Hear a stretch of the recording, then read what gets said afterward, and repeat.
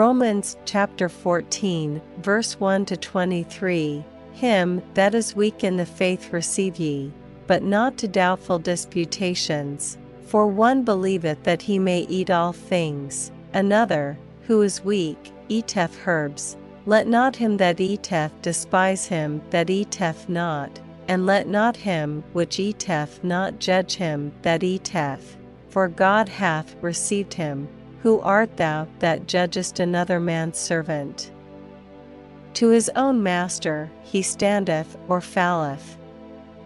Yea, he shall be holden up, for God is able to make him stand. One man esteemeth one day above another, another esteemeth every day alike. Let every man be fully persuaded in his own mind. He that regardeth the day, regardeth it unto the Lord, and he that regardeth not the day, to the Lord he doth not regard it. He that eateth, eateth to the Lord, for he giveth God thanks, and he that eateth not, to the Lord he eateth not, and giveth God thanks. For none of us liveth to himself, and no man dieth to himself.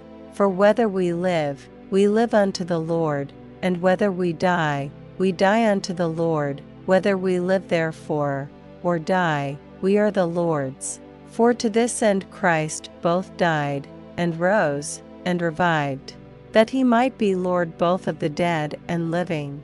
But why dost thou judge thy brother? Or why dost thou set at naught thy brother?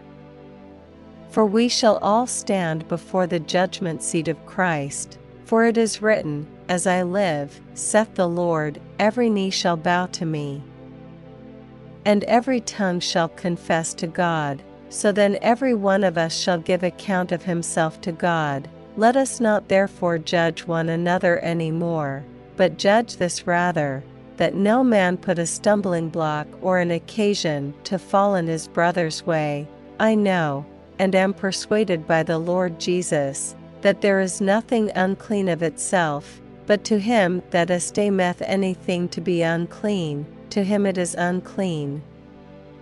But if thy brother be grieved with thy meat, now walkest thou not charitably? Destroy not him with thy meat, for whom Christ died. Let not then your good be evil spoken of, for the kingdom of God is not meat and drink, but righteousness, and peace, and joy in the Holy Ghost. For he that in these things serveth Christ is acceptable to God, and approved of men. Let us therefore follow after the things which make for peace, and things wherewith one may edify another. For meat destroy not the work of God. All things indeed are pure, but it is evil for that man who eateth with offense.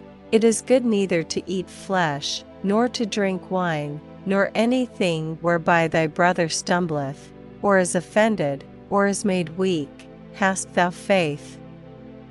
Have it to thyself before God.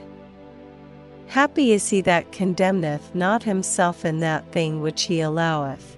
And he that doubteth is damned if he eat, because he eateth not of faith. For whatsoever is not of faith is sin.